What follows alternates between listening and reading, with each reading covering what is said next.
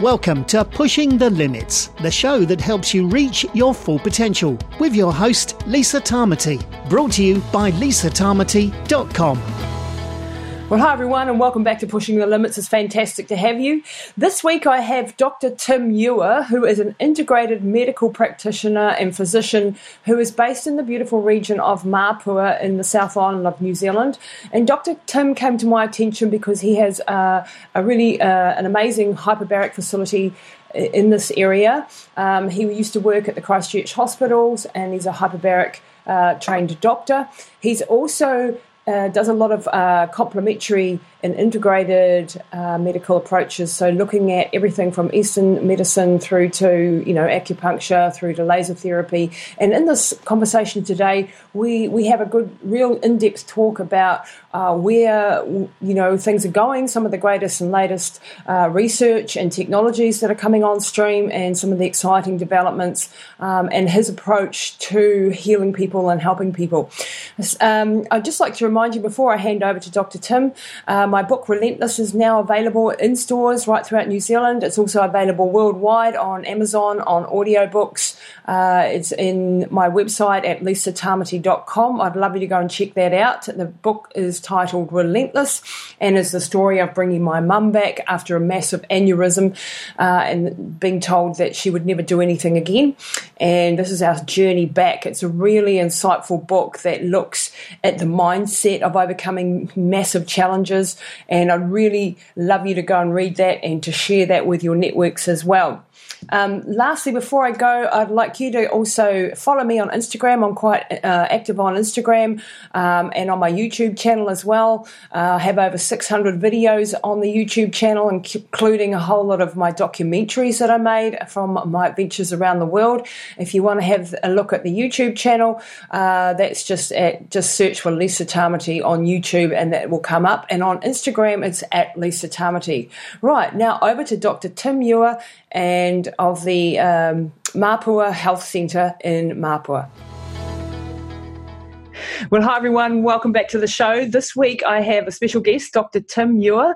Dr. Tim is sitting down in Mapua in the beautiful sort of Nelson area. How are you doing, Dr. Tim? Very well, thank you. It's so exciting. Strangely, a rainy day today, but that's probably the rest of New Zealand a bit rainy. Normally, it's always sunny here. It's a very sunny place. So I was just saying I used to live down there for a few months when I was picking apples back in my young years, and it was hard work, but a very beautiful area to live in. So, yeah, you live in a piece of paradise. Dr. Ewer is an integrated medical professional and has a hyperbaric clinic down that way. And I wanted to get Dr. Tim on to talk to, I don't know, whether Dr. Tim, Dr. Ewer, what would you prefer? I've got to go backwards. Whatever works. Whatever works. To share a little bit about the work that you do and talk about traumatic brain injury in particular is an area that is obviously my interest with my mum's story. So can you give us a little bit of your background and how you got into doing what you're doing in the integrative and hyperbaric side of things? Sure. I guess my story from that point of view started off, I'm originally from England, so I trained in England at one of the English universities. And even when I finished my training and I'd come out with distinctions and all of those sorts of things, I thought there must be more to what medicine's about or what health is about, let's say, than what I'd been told. And ever since then, I've been looking to find other ways to improve people's well-being. So I continued on with my specialist training, became what's called a specialist physician. But at the same time, I would sneak off at weekends and go to the London College of Acupuncture and learned acupuncture, and I learned medical hypnosis, and I ended up studying nutrition and some homeopathy and a variety of different things, including bioenergetic medicine over the years. Of course, I spent a bit of time working in hospital as a specialist, and that's actually where I came across hyperbaric medicine. That was in Christchurch, where they had a big hospital. I was working in the hospital as a specialist, and they have a big hyperbaric chamber there. So I spent 7 years helping to run that. We did it free, and we spent our weekends and nighttime sometimes helping people with the bends and carbon monoxide poisoning and all sorts of things like that. And at that point, I had a little bit of an existential crisis and decided I wanted to leave the hospital side and develop my own integrative clinic, which I did. So we're going back 20 or more years now. Wow. And I moved up to this beautiful area I'm now in and found a little place to work from and thought, well, if everything goes well, people will eventually just come to me and find me. And that's really what's happened. I started off way back then with just myself and a wonderful Maori receptionist. And now we have 23 staff Wow. in that part of the clinic. So much so that I've now moved across the road to have a separate integrative clinic so that I can continue just doing what I like to do with a couple of nurses and myself and two other integrative doctors and an integrative psychologist and these sort of people. Wow. So it was a matter of pulling things together over time to have a variety of options for people, a variety of, in a way, of languages, how to understand disease and wellness. And what I've found over all of those years is that there isn't necessarily, as the great sages have often said, there's many paths to the top of the mountain. So it's a matter of finding the right one for each person versus a lot of Western medicine, which is very much scripted in terms of you have this diagnosis, you have this treatment, versus you are this person with this variety of different things going on in your life. How can we find ways of getting either balance or detox or whatever needs to happen in that process to get back towards health? So it's sort of looking more towards the root causes and as opposed to dealing just with symptoms and looking a little bit outside the box. Did you cop a lot of flack for that in the early days with, coming from the sort of allopathic conventional medicine world and looking then at things like acupuncture and, things that are outside of the standard box, if you like? Has that been a difficult road and how have you seen that change over the last few years? It's a good question. I think originally I had to do it secretly. It wasn't approved of, and it was separate too. And I had to have two different lives, a sort of Jekyll and Hyde component going on. Yes. And you can decide which is which out of mainstream or holistic medicine. So that was kind of difficult. But over the years, what I found is that if I started applying some of these techniques and people simply started getting better, my colleagues would say, well, what are you doing? What's happening to those people that don't normally get better and now they're getting better? So that it gave me the opportunity to start talking about some of the things I did. But to be honest, while working in the hospital environment, it was quite difficult. So it wasn't until I moved up and started my own separate clinic that it gave me much more space, if you like, to practice other things. However, I will say that the conservative elements of the mainstream are still quite antagonistic to some of the things that we like to do in integrative medicine. And so there is that sense of walking along a very tight wire some of the times, and having to basically practice really good medicine in a mainstream way, plus all the other things. So having to be cover both sides. Yeah, being brilliant in both sides of it. So that you, and I see as someone who's come not from a medical background, but had a few issues along the way, shall we say, and going, okay, this isn't working. I'm going to look outside the box for myself, and having, a couple of, with my mum, with myself, with my brothers, some very great success in looking outside the box. And I see a massive movement of change in mentality now, because we have access via the internet and the stuff that we have available via PubMed and all those sort of great places where you can go and do your own research, that it's no longer completely controllable what we do, and we can take ownership more. And we have the ability to take more ownership that we didn't have when we didn't have the internet, and the ability to access great minds and great people and great research. And the information that's coming out, on a daily basis, I mean, no person on earth can stay up with it all. It's just too much. So if you're wanting to do your own deep dive into a certain area, you can certainly find yourself down some very deep rabbit holes and becoming quite expert in a narrow field that you're trying to research in. Do you see that in the people that are coming to you, that there is a shift and that people are starting to come to you and say, hey, I've seen this, I've heard about this, I've read about this, is this something that's going to help me? And people taking more ownership in that, in the clientele that you sort of have? I think you're right.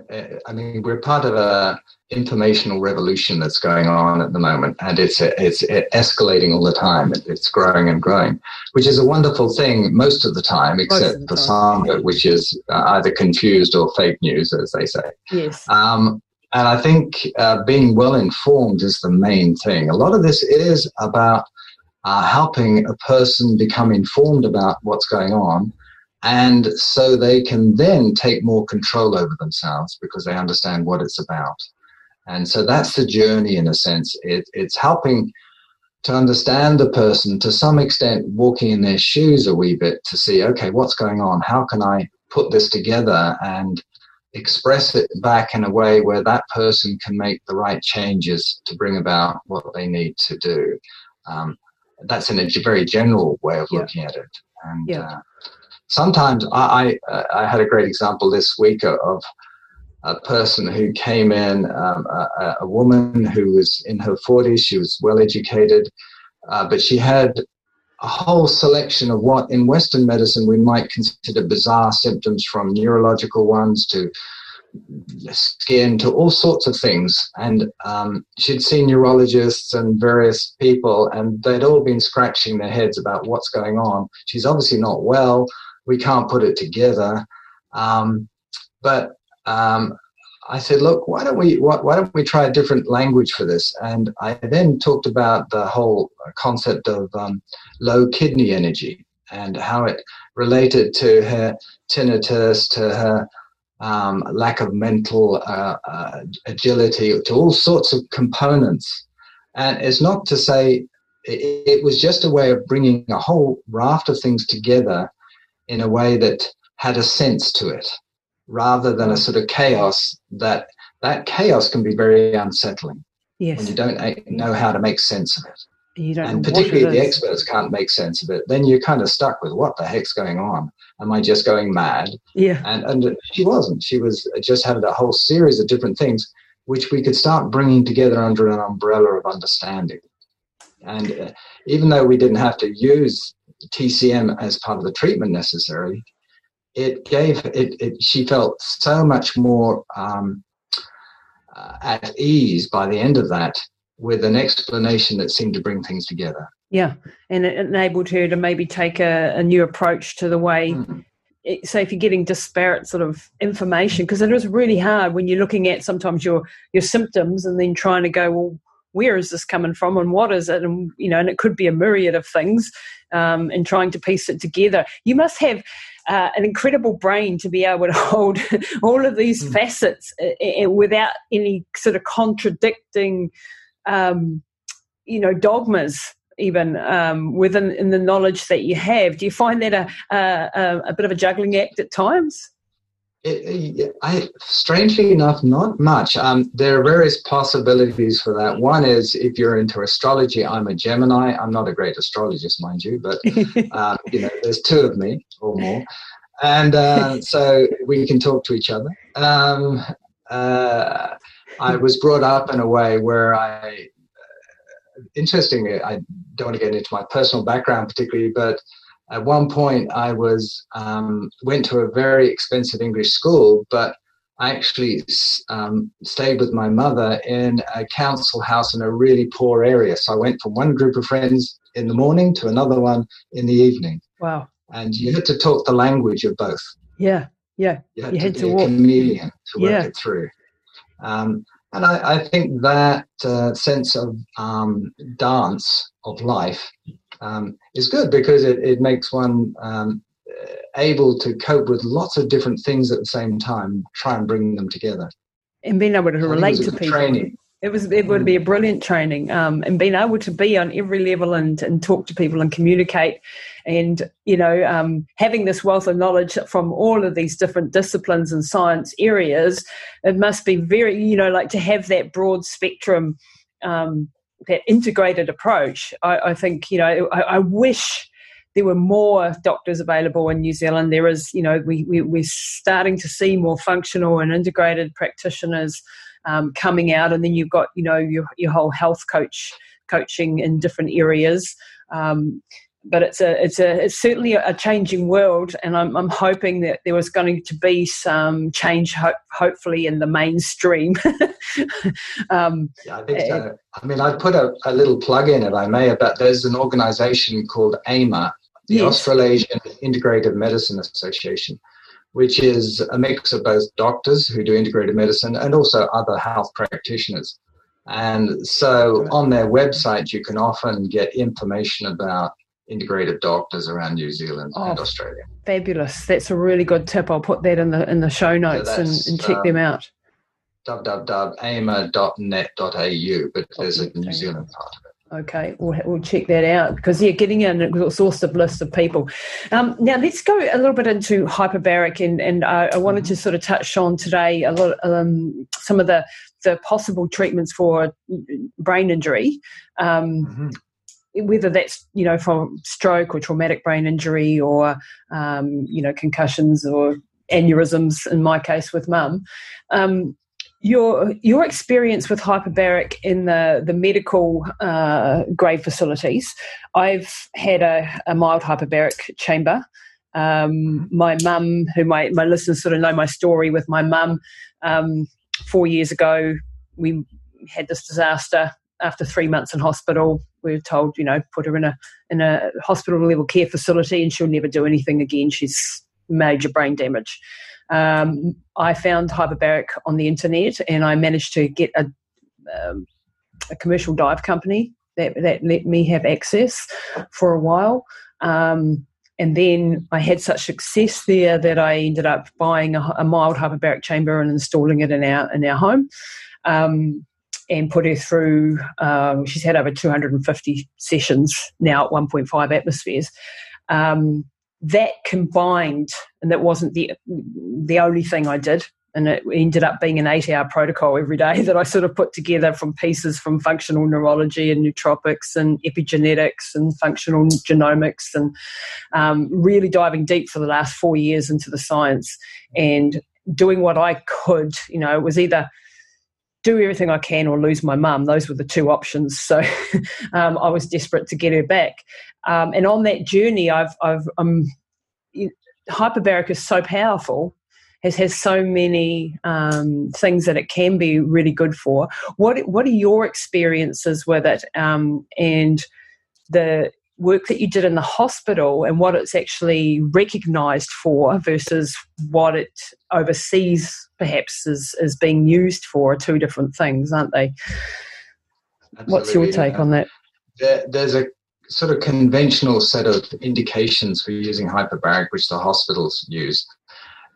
We only have two hospital hyperbarics in New Zealand, one in Christchurch and one in Devonport, which is really the Navy one, which the Auckland Hospital uses. Other than that, they're all private ones. Yep. So the hospital ones, really, it's the history they came from. They came from a Navy-based history for treating the bends, really. Or in the ancient days, you go back 100 years, caisson workers, which are the people that put in pylons for building bridges under the water. Right. If they go over the water, they had to put the pylons in, and they would get the bends. And the bends was because when they came up, they were in pain and they were bent over. Yep. So that's where the word bends comes from. Okay, I didn't know that. Because they were having bubbles coming out into their spine and their muscles. The hospital-based ones are really a very strict set of criteria, like, as I said, the bends, various forms of severe infection, gangrene infections, a few other conditions like carbon monoxide poisoning, possibly cyanide poisoning, but there are a limited number of conditions. It doesn't include brain injury. No. It doesn't include strokes. It doesn't include neurodegenerative diseases. It doesn't include fibromyalgia, a whole raft of things where we now realize there's reasonable evidence that it has some impact. One of the troubles with medicine, as you'll know, Lisa, is that it relies on this gold standard thing called a randomized controlled trial. And that's where you have to do a very difficult process of having a placebo group and a treatment group. And for doing that for hyperbaric is a nightmare, because to try and have a treatment that isn't a treatment, that looks like a treatment, is quite hard. You can't fake it, really. And a lot of the work that's been done is kind of on the edge of how good it is. So most of the research we tend to see about is where we've used it lots of times and have said, this seems to be working. It's anecdotal. It's case series. Yeah. And there are some great researchers, you'll know, like Paul Harch in the States, and so on. And to give them credit, the Russians have been doing it for much longer. But a lot of their stuff is unpublished. So there's a huge amount of volume of work going on around the world. And now one of the best units is in Israel, in Tel Aviv. So they've got some great work going on there. So, but these are the kind of... these are the people going outside the normal bubble of what's accepted as okay. And yet they're getting good results as far as we can tell. Until you get that RCT tick of gold standard, the conventional system's unlikely to change. That's the problem. And the having, the randomized controlled trials is just not going to happen in something like hyperbaric that hasn't got a patentable drug. Realistically, the costs are too high, aren't they? And it's too difficult. High, and there have been some trials, but they nearly always stop at 20 treatments. That's the number that they stop at. Really? That's it's kind of like saying you've been on a drug for a month and let's see how it's worked. It's kind of that way of thinking. You're not getting any of the epigenetic shifts happening in 20 treatments. There's a whole lot of things that aren't going to happen in that time period. Or if they are, it's going to be fairly mild. Not as far as you could. And as you know, one of the things with Paul Harch's research is he kept doing SPECT scans and checking up on patients, and he found that they were still improving at 80 treatments, still improving. I mean, hey, so if we stop at 20 with our RCTs, it's not a great place to say, is this working or not? And I mean, I know with Mum, I've, like I said, put her through 250, and I still continue to see improvements, and I do it in blocks now, and then I give her a break from it. And it's in those breaks when you often get the next level of improvement. I think that is the epigenetic effect, probably, that you're seeing. It affects apparently 8,000 genes that can be... That's right. Influenced by these epigenetic shifts, and it's I liken it going to the gym. I'm not going to go to the gym and in 3 weeks' time come out looking like Arnold Schwarzenegger, or it doesn't happen that quickly. But the angiogenesis, the inflammation, the stem cell production, certainly at the higher or lower pressures, they happen over time. Do you see also a benefit in stacking it, for the want of a better word, with other protocols? So other things like ozone therapy, for example, or PEMF therapy, or anything else that you find beneficial combining? I think, I mean, I'd say yes in a clinical sense of experience, but I couldn't say that there are trials. Yes, Because yeah, the trouble again with trials is they like to have only one or two variables. They don't want to throw a whole lot in at once. Agreed. I would start probably with nutrition, and there are a number of nutrients which you know about that you can throw into the equation. I think as auxiliary treatments, my particular interest at the moment is photobiomodulation. It's using laser treatment. I would be very interested to hear what you have to say about photobiomodulation. So I think this, to me, is an up-and-coming thing. I've spent the last 2 or 3 summers going to a conference in Germany, a laser conference, where some of the experts get together from around the world and they talk about these things. I've also been to one in Australia last October. What we've known about? Let me tell lasers. We're not talking about cutting lasers, which are where you focus the beam to a point and you sort of drill holes and things like James Bond. You know, that's not one of those. Okay, no. We're talking about parallel photons. That is, they're going side by side, so they're not drilling holes in you. And what happens with that? And there's a lot of great research. This is where there's far more research out there than most people know about, because unless you're interested in this field, you don't go looking for it. I've got quite a big database now looking at all this stuff. And one of the things that it does a whole raft of things, a bit like hyperbaric, but it particularly affects the mitochondria, because your mitochondria are the little components in every cell of your body pretty well that produces energy in terms of ATP and NADH as well.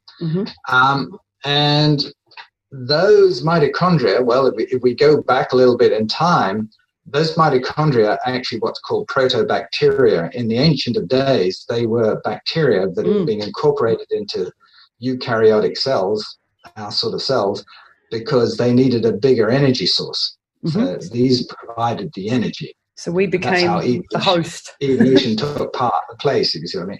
So the interesting thing about mitochondria, in their walls are what we call chromophores, which are proteins that react to light. Because that's how the bacteria actually got their energy originally. Like plants, they were converting sunlight into energy. Okay.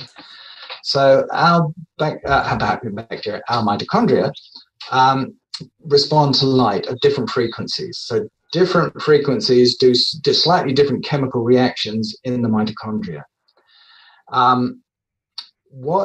So that's one little fact to hold on to. And when that happens, a number of things happen. One, you get obviously the ability to produce a whole lot of repair mechanisms get stimulated, energy mechanisms get stimulated. You turn off excessive inflammation. A whole lot of things that you want to happen by getting your mitochondria to work properly. And in fact, one of the concerns even about getting older and aging is that our mitochondria are not functioning properly, or we have less cells. It is the basis of aging, really, isn't it? Mitochondrial dysfunction. It's certainly one of the big keys. Yeah. So different frequencies will do different, stimulate different components. So we now know with lasers, we use different colored lasers to get different effects. However, the big problem is that if you try and, for instance, use blue or yellow, the penetration is very small. But as you go towards red, you get more and more penetration. And what most of us now use is infrared. Infrared is the most penetrating of all colors. And what you can now do is get lasers that will penetrate right through bone even, and through the skull into the brain very effectively. I can give you a story if you want a story. It depends on timing of these things. Yep, no, go for it. What got me really interested in this area was another bit of serendipity, where a number of years ago, a patient in Auckland, a man in Auckland phoned me and said, look, my wife has got this terrible thoracic vertebral abscess. It's several vertebrae, in fact. And unless she has continuous antibiotics, she gets very unwell and in a lot of pain. Wow. And so she'd been on antibiotics for 18 months. And every time she stopped, it flared up badly. To the point that they said, look, the only next thing we can do is do an operation where they go in past the lungs through the anterior approach, which is to scoop out the dead material and pus and try and rebuild the spine, which is a dangerous operation. Horrific. And so the husband, who was an entrepreneur, he did some research. He's a very bright guy, and he came across hyperbaric oxygen. Mm-hmm. And so he found me. Mm-hmm. Because I, at the time, was the only person with a high-pressure private hyperbaric. Yeah. The hospitals refused to do anything, so that's fine. So they came down, we started treatment, and we were partway through the treatment, and he came in to me and he said, hey, Tim, what do you know about lasers? And I said, well, not a lot, really. And he said, well, look, have you seen these papers of how lasers at certain frequencies will kill bacteria, including Staphylococcus aureus, which she had? Wow. And I thought, wow, that's interesting. And I read up on some papers, and I then researched more, and I came back to him a day or so later and said, hey, look, you're right. This looks quite promising. He then said to me, okay, look, you find me the right laser, and I'll get it here in 3 days from anywhere in the world. I thought, wow, that's a good, I haven't been asked to do that before. So I found this one in the States, which was $25,000 US. Wow. And he had it there in 3 days. Boom. Wow. And we started treating with both. And the long and the short is, after 2 sets of treatments, she has been able to stop all her antibiotics and has stayed well for the last 18 months, 2 years, without having any problem. That's amazing. And so basically, and the MRI is improved and everything's, and there's new bone growth and so forth. So it just gave me that insight of, wow, there is so much information out there. Why don't I know about it? So I've got to know about it, and I've been to these conferences. So now I'm starting to use a similar laser to the one he got. Just by the way, anyone who wants to get one, I found that his was actually made in China, and I got it for a third the price. Oh, what was it called? Because I'd love to, have a look into that myself. Yeah, so it's a nice, it's a class 4 laser, so you don't want to play. Their lasers are class 1 to 4, and 4 is the most powerful. Right, so you got to be very careful. We're talking about. Yeah, so you've just got to be careful that don't shine it in people's eyes and things like that. Yeah. But anyway, so I've been using this for a number of different situations. There's some great research, randomized controlled trials of various things. One of them, which I found quite amazing, is using it for depression, where they showed that if you did the left frontal area, that in a randomized controlled trial, they improved. Similar to drug treatment. Wow. So there we go. Is that something looking at the vitamin D pathways or something like that, or is it? I don't think so. No, I think it's a separate effect on, we know from, in terms of depression, often it's the left frontal area on a QEEG that's the main area, or if you do a functional MRI. And so it's just that was the area of this one to work on. Wow. To improve it functioning. So the thing with the laser is it's simply trying to restore normal cell function as best it can. Is that laser available? Like, can you, as a non-medical professional, get one of these? I mean, this gentleman obviously did, but he might have had. It's getting far more exciting because a lot of this work's been done with the sort of laser that I would have, the class 4, but they're now realizing that low-level laser treatment, it's called LLT, low-level laser treatment, which is class 3, believe it or not, seems to work. And when I say that, believe it or not, is that this is something that's in the usually 50 to 500 milliwatt level, versus I'm using 15 watts or 15,000 milliwatts. Wow. So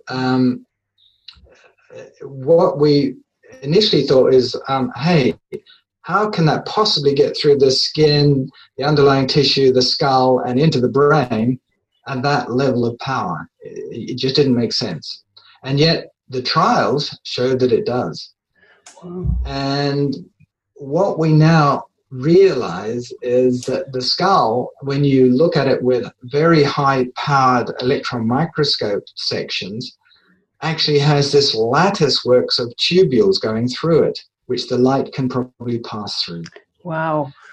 Because otherwise it just didn't make sense that something could hit this solid bone and still get through, when if you did it on something similar thickness without those channels, it wouldn't. But anyway, so low-level lasers are looking very good at the moment, and they're much cheaper and much easier to use. I've got a so couple. There are a variety of different ones on the market. I've got two from Vielight, the 610 Neuro. Yes, I've got the two ones that go up the nostril, up the nasal. Right. One's at the 855 or something nm. That's the nanometers. So that's the actual wavelength, which is infrared. But then they piggyback onto that. What they call modulate it. So that I think I've got the Neuro one as well, which is the 40 hertz one. I haven't got that one. The 10 hertz one. Yeah, that's the one that goes across the skull, is it? The one that it's the actual. So this gets much more kind of exciting in a way from my point of view. If you're excited by technical things, yes, I am. Is that the wavelength of the infrared, which is the 800 to 1,000 nanometers roughly, is infrared. That wavelength is what is going through into, in this case, the brain. What you can do is you can pulse that process, and that then becomes a frequency that's received by the tissue.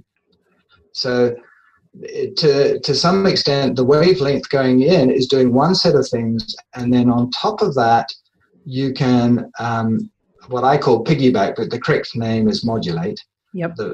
So that you get a frequency which has different effects. Now, I'll give you an example. A year or two ago, a patient who was a local barista fell off his mountain bike and did the usual over the handlebars, hit his head, got concussed, and tried to go back to work, but his problem with he had a cognitive deficit where he couldn't tolerate much noise, people, or anything. As soon as there was a lot going on, his brain sort of short-circuited. He couldn't think. And as a barista, that didn't work. He couldn't interact with people. So he had to stop working. And this went on for months, and he wasn't recovering. So he came to see me, and I said, look, okay, we'll use the laser. We did a few sessions without obvious much improvement at what we call a continuous rate, where it's just the basic infrared process. But then I looked at some of the research, and I thought, what I can do on my laser, I can actually put in any frequency I want. I can change it. It's a sort of a fairly clever one. And so I put it at 10 hertz frequency. That session, from then onwards, he just got better and better and better and went back to work. And he knew it. The next day he'd said, look, I'm so much better just from that one session. Once we did the 10 hertz. So what we're understanding now, and there's a lot of research going on around the world here. There's a guy in the States called Michael Hamblin, who's one of the sort of gurus of this, but also in Australia and in Tasmania, interesting enough, they're doing a whole load of research. Looking at these frequencies, looking at what's best, looking at how much you need. And what they're finding, it's a little bit like hyperbaric. When I first started doing hyperbaric, we used very high pressures, well, partly because we're treating divers, but a lot of the therapy was based on 2 to 2.4 atmospheres for treatment of everything. Everything, yeah. As you know, what we're finding is actually some of the lower pressures are better for certain situations, and particularly we're trying to restore brain function. Yeah. And they're finding that with the lasers, you don't necessarily have to hammer in hard with a very high level. It's more about the subtleties of the right frequencies, the right dose, the right everything. So this is where a lot of work's going on. I don't think we've got all the answers by a long way. Yeah. But I think it's a very exciting field. And quite a low risk, Very low risk. What we do know about, as you're saying, Lisa, this sort of laser is pretty well without risk, providing you don't look at it. Mm-hmm. And with the sort of laser I've got, that if you hold it in one place, it gets too hot. So there's a heat element. Whereas the low level, that doesn't happen. They're using LED lights now instead of lasers. So it seems to be wow. working. I saw one just yesterday when I was doing some research on tinnitus. I've forgotten the name of it, LumaMed or something like that, laser therapy that they're doing. A doctor in Australia was doing it for the inner ear to regenerate the hairs on the inner ear to help, tinnitus sufferers and Meniere's disease sufferers, and they were getting lots of success with that. And I certainly, when I heard about it and did some research on it for Mum, I think it's been a part of her recovery as well. I only had the nasal ones, and I had one at the 600, 600 nm, and the other one at the 850. But I'd like to look into this more. Yeah. There seems to be a lot going on around frequencies in general, whether it's light frequencies or PEMF, pulsed electromagnetic field. Do you know anything about the PEMF at all? Yeah, I mean, I think this is a really exciting area. It's to some extent, it started off with someone called Royal Rife in the States. Do you know about him? No. He was a doctor back in the 1930s, 40s, 50s, who was really quite a brilliant doctor, but actually ended up in a sad situation because, well, I'll come to that. So he started looking at how frequencies could be used in medicine. And what he found is that by he had a cathode ray tube in those days to produce them. And he also developed, at the time, the most powerful microscope, light microscope that existed, a very intricate, complex microscope that allowed him to look at cells while they're alive, what's called dark field microscopy, which was very new at the time. And what he could do is look at cells and then beam on with his cathode ray different frequencies and see what happened to them. Wow. And what he found is that he would change the frequencies and see different things. So he kept saying, if you're trying to kill this bug, this seems to be the right frequency, or this cancer, this frequency seems to be the right frequency. Okay. And did a raft of research over years and started getting some really quite astounding success with his patients, and a number of his close friends colleagues started using similar instruments and again started doing very well until the FDA got wind of it all. And they came in and confiscated every part of his equipment that he had, and he was left in ruins. And yet there's a huge amount of information left behind about what he was doing. And so a lot of the ideas of different frequencies for different illnesses came from his early work. That's right. I do remember that story now. And there's a few of his machines that have been uncovered. So there's some original ones possibly. When they say original, it's really hard to know because we don't know really what the original ones, because there's some in some sort of stronghold by the FDA if they haven't got rid of them. What's that about? But there are also some very modern versions of them now, which are computerized, which obviously he can do. But so just to say that, I think the electromagnetic field concept, we're in a very low electromagnetic field when we're not around other gadgetry, and we're inside the field of the Earth, which, the Schumann frequency. Yes, and which are an important frequency that have been there since, we evolved. So they're part of our evolution. So they're part of what is normal for us. Yep. And so those frequencies are quite important frequencies. As opposed to the EMFs. So when we start coming in with very set frequencies like 50 hertz for our electricity and all these other things, we're actually interfering with our normal ability to stay in homeostasis to some extent. And this is where, the EMF side of the argument, or, the problems that we're possibly facing with the emittance from all our devices and 5G coming. Goodness knows what that's going to do. And PEMF is very different, though. It's using the right frequencies.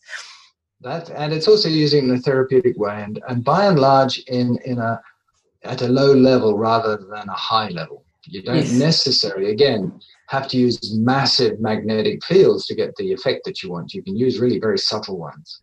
And again, it's working on the mitochondria. I believe from the research that I've done, it's actually having an effect on the mitochondrial health and function. And I wish we had I wish everybody could have access to a place where we had all of these things lined up next to each other, and, the ones that are lower risk, at least, that we could all, be able to use without huge costs involved in a utopia. Perhaps something like that will happen one day. I think we're moving a little bit towards that. And I expect, and maybe on another occasion, I'll talk about sound therapy and how that's another component of frequency. But I agree. You can use CES, which is cranial electric stimulation. Yep. Very simple devices like the Alpha Stim, very expensive for what it is. Yep. That almost immediately induces a sleepy, relaxed state. Yes, I've been studying that one too. CES, and it's kind of bizarre that you can just put a clip on each ear, and start the machine, and within minutes you're feeling drowsy and very relaxed. It's mentioned in Ben Greenfield. He's a famous biohacker and trainer out of the States, in his new book Boundless, which is quite an amazing book. It's got, everything known to man in there. He mentions the CES and using that to go to sleep every night, and how it's improved his sleep. There's just so much things that are coming, and I find it really exciting if we can integrate the traditional medical model with some of these, like you are doing, and that's a really exciting thing for me. And I just wish we had more access for more people. As you said before, I don't need any promotion because I have so many people wanting to come to me, and I can truly believe that, because there's such a need out there. There sure is.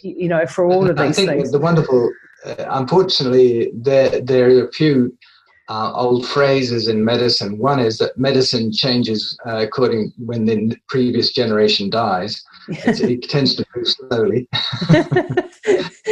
Let's hope it'll be a bit faster this time. Whereas people vote with their feet, and I think that's what we're seeing a lot of. People are actually saying, I don't want this, I want that, rather than just accepting what's there. And just taking... I think that's very healthy on the whole. I do too. Saying, okay, I'm getting quite informed about what I think I need. I just need someone to guide me through that process and, if necessary, provide me with some of the resources. And so I think that's a very important thing. And I think by and large, it is being embraced a bit in general practice to some extent, but probably less so as you move up the ladder into secondary and tertiary care, which is the kind of specialist areas.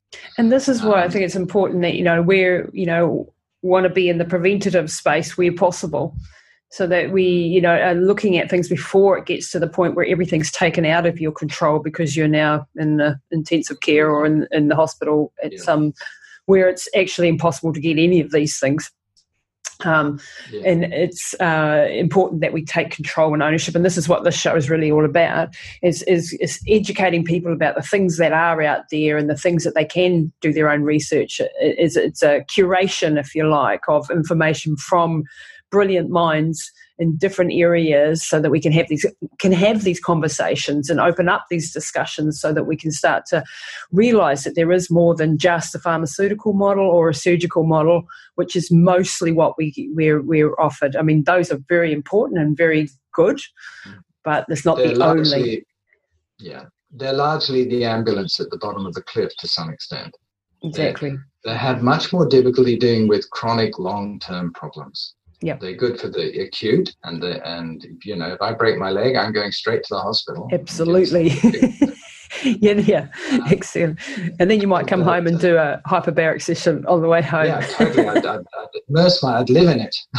Exactly. I would too if I had the one that you've got. That's brilliant. Just coming back to hormone, I wanted to talk about hormones in relation to brain injury. Is this something you're seeing? Yes, underdiagnosed often with traumatic brain injuries, especially. A very interesting point you bring up. In fact, I have a whole presentation on all of this, but one of the papers, I'm just kind of going to it so I can actually. I'll have to get you back on to take us through the whole presentation, Doctor. Okay, so I'm just reading from my slide now. The prevalence of hypopituitarism, so your pituitary gland just behind your eyes and produces several hormones, in mild, moderate, and severe brain injury was estimated at 16.8% for mild, so that's nearly 17%. Interesting, only 10.9% for moderate and 35% for severe TBIs. But what that's saying is that people can have interference with some of their hormone production from a relatively mild event.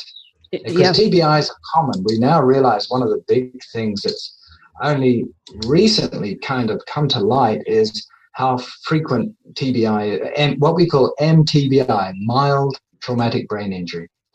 And from sports through to domestic violence through to all sorts of things where people are getting minor injuries all the time. When I say all the time, several in a row or within a period of time.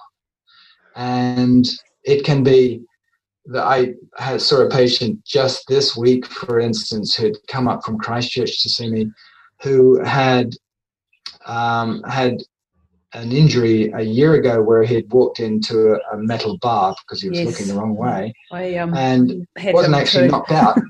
But then when I started talking about it, he said, oh, well, yeah, and the previous year I did that, and then I fell over and hit my head, did that, and the year before that. And we had this whole series of minor traumatic brain injuries. And this was the straw on the camel's back, because since this last one, he's hardly been able to work, he can't concentrate, all these things that are familiar to us with MTBI. And so it's often that kind of background of quite a few, and then something knocks you out. Well, not saying knocks you out in bad words, but something pushes you over the edge. And then you start to have, he's had some consults with me as well, and I think people think that they have to have been knocked out, had a major car accident before anything is actually a real problem. Or if they had it, so in the case for my brother, who was a professional rugby player, some of the things that I'm seeing in him now, and I have permission to talk about his information, are signs to me of a delayed response to brain injury, and helping him work through all of those. But often you won't know that it was the thing that you did 10 years ago, perhaps, that can still be affecting your brain, or that your personality has changed because of a brain injury, or your energy levels, your hormones, and so on. And this is why it's really important. And I'd also add in there that straw on the camel's back of that minor injury may actually be because there are other things going on, like other toxins, whether they're heavy metals or chemicals related to what you work in and so forth. So there could be a variety of other things that were sitting there in the background, and until really challenged, you didn't seem to have a problem with them. Yep. When you're challenged, you do. And you then have to deal with those as well to come right. That's so brilliant. It is so brilliant. You have to go through a detox process quite often to deal with some of the some of the background stuff, I should say. Yeah. And so, looking at, like, with brain injury and optimizing brain health, we need to be looking at foundational health issues, as well as, for the fancier things like the hyperbaric and the laser and all of those, the hormone assessments, and starting to educate people around, systemic inflammation and the job of mitochondria and all of these aspects, which heavy metal detoxing, which is something that we should all probably be interested in. And then layering on top of that some of these other therapies. And that multi-pronged approach is something that I think has been the reason that I think I've been successful with Mum, is that having those layers and then continuing to look, what is the next thing? What is the next area that I can explore to bring the next bit back? And as you say, it can build on each other. And as we get older, we build more toxicity in our body from metals. Most of us have got some sort of... We have history. we do, and we collect it, and then it starts to... It's that bucket, isn't it? We sort of manage it to here, and then it overflows, and then it's all sorts coming out. So let's, being in that preventative mindset of, okay, I'm going to help my body detox before I perhaps get something else happen to me, can be a good way of looking at it. Man, we've covered a whole lot of areas, haven't we, Doctor? Just one last question. For me, an area that I'm interested in, and I've just got a new ozone therapy kit. What's your take on ozone? This is something I've just been getting into the last couple of weeks and researching. And is it, it seems to have some of the same benefits as hyperbaric in a way, a different process and delivery, but it seems to be quite similar in some aspects. Have you had any experience with ozone at all? A bit. I'm not an expert on it, so I'll say that first up, but I've read a fair amount on it, and I have a colleague working for my clinic now who has a hemoperfusion ozone equipment, which is the kind of top German stuff. It is, good. I'm coming to see them. So I think ozone, like many things, is a double-edged sword. So people, first of all, must never breathe ozone. Yes, clear. It's toxic to the lungs. So the idea that, I'll just get a kit and breathe some is the completely wrong thing to do. No. So it has to be introduced into the body, and that's where we run into problems, first of all, because you can put it in through various orifices other than the breathing one. And that makes it plain. Or it can be given intravenously. And it can be given intravenously in two ways. One, literally as a bolus of ozone, which is somewhat, could be risky. And although those that use it say that it isn't. Or you can take some blood off, mix it with the ozone and reperfuse it, which is the one. In Germany, it's been done for many years now, so there's quite a lot of research from them about its use. And I think it has a definite role as a strong antiseptic for a start, so in terms of killing bugs within the organism. It probably has an anti-cancer component. The problem with when we say probably is actually getting the research done. So again, this is more anecdotal evidence, but it has a way of reoxygenizing, very similar, I think, to hyperbaric, but also sterilizing as well, which is slightly different from hyperbaric. So because for hyperbaric, it has to be an anaerobic bug for that to work. So I think it does have some definite roles. I think if you're doing your own, you're talking, you've got to be very careful how you apply the home therapy. Yeah. That's ear insufflation and rectal insufflation, cupping, that type of thing. But yes, I think it's a good thing to have a few. Obviously, you need to be taught, and I'm doing some training in it this week. How to use it safely. Definitely don't want it anywhere near your lungs. But that danger aside, as far as the lungs is concerned, a very good thing to have as a basic first aid for any infection that you get. Speak corona, even maybe they're looking into the research at the moment as if it can help with the coronavirus. And I've got a Dr. Rowan coming on my show next week, who's one of the world's top experts in ozone therapy, so really excited. He actually went to Africa in the Ebola crisis, got shut down, unfortunately, by, shall we say, the mafia somewhere over there when he was treating patients and training the doctors in it. But it seems to have a lot of research over a long period of time. And again, I think a very interesting one to do more research on yourself, and to maybe add into the list of things that you can do. I definitely think so. And of course, for me, I would be probably if I was personally concerned about COVID, be using high dose intravenous vitamin C, which we do here anyway. So that's part of the same. Just had my dad having that today down at my doctor's. But you brought up an idea that one of the research the Germans had done in Africa on malaria was using one of the blue lasers intravenously. So put a catheter into the vein while taking one of the B vitamins, which so this is using PDT, which is photodynamic therapy. So photo meaning the laser, dynamic meaning you give something which sensitizes whatever the target is to the laser. In this case, it's the bacterium, or at least it's actually the malaria parasite, I should say. Wow. And they showed very definite success with doing this. Wow. Just use light and a vitamin B.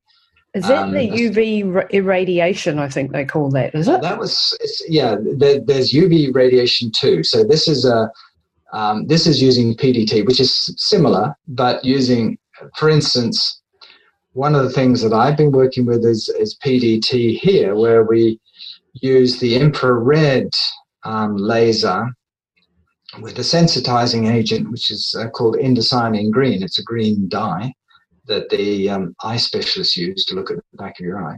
Mm-hmm. Cancer cells take it up preferentially to normal cells and hold on to it, whereas normal cells pass it through within 30 minutes. Wow. So what you do is you give this an hour or two before your treatment and then shine the laser light at the cancer. And I've had one remarkable disappearance of a cancer just doing that. Wow. So, again, I'm not saying it's going to work for everybody before I get too many calls. No, we're not going to get you. This is an area of interest, and it's called PDT, photodynamic. So using light with an agent and also I use an ultrasound. I've got an ultrasound machine. Mm-hmm. And the thing that sensitizes you to ultrasound is curcumin. Oh. So you give the person lots of curcumin. And use the ultrasound, and because tumors hold on to it for a long time, you can use that too. Goodness me, isn't that funny? That's so we now do what we call SPDT, sonophotodynamic therapy. Right, I'm going to have to look up that one now, and I've learned something new to this is experimental, so it's research stuff. So it's not something that's out there for everyone to go and get. Yeah, it's something being looked at around the world. There's a huge amount of research going on in medical circles and science circles to find exactly the right agents, the right frequencies, and so forth. But a promising area. Using nanotechnology to deliver the sensitizer to the cancer as well. So there's a lot of very fancy stuff going on. Wow, this is very exciting. Well, I think we've covered a lot of ground today, haven't we? Thank you so much, Dr. Tim. I really appreciate your time and the fact that we have such a great doctor in our midst and who is looking at all of these very exciting areas and integrating knowledge from all areas and having such an open approach to it. I think that's absolutely brilliant. I wish you were a bit more local. It would be good. I would love to have you again on the show to talk about, maybe do a presentation and the information that you were talking about there just earlier at some stage when you have time. But super appreciative of your time today. I know that you're an extremely busy man. Is there anything that you would like to say to wrap up the show, or any final words? I think just I'd support the whole idea of integrative medicine and I think that can involve a whole load of different health practitioners working together to get that model, by the way, rather than just one person, as the way forward to the future for getting not just from disease to some degree of wellness, but getting to full well-being, the next layer up. Optimal. And I think that's really where we're heading in a lot of ways. through lifestyle, diet, all of these different things. And for me, like you've been talking about today, what excites me particularly is the idea of using light, color, sound, and vibration as part of that journey. I think it's fascinating. I think we're only partway there. We haven't mentioned sound yet. That's another whole area. So there's some interesting things going on to try and make that happen. Oh, very exciting times ahead. I can't wait for a little bit more research to happen and to make it more less expensive and more doable for people so that they can actually get it. Dr. Tim, thank you so much for your time today. I really, really appreciate it. And we hope to have you on again soon. That's it this week for Pushing the Limits. Be sure to rate, review and share with your friends. And head over and visit Lisa and her team at lisatamati.com.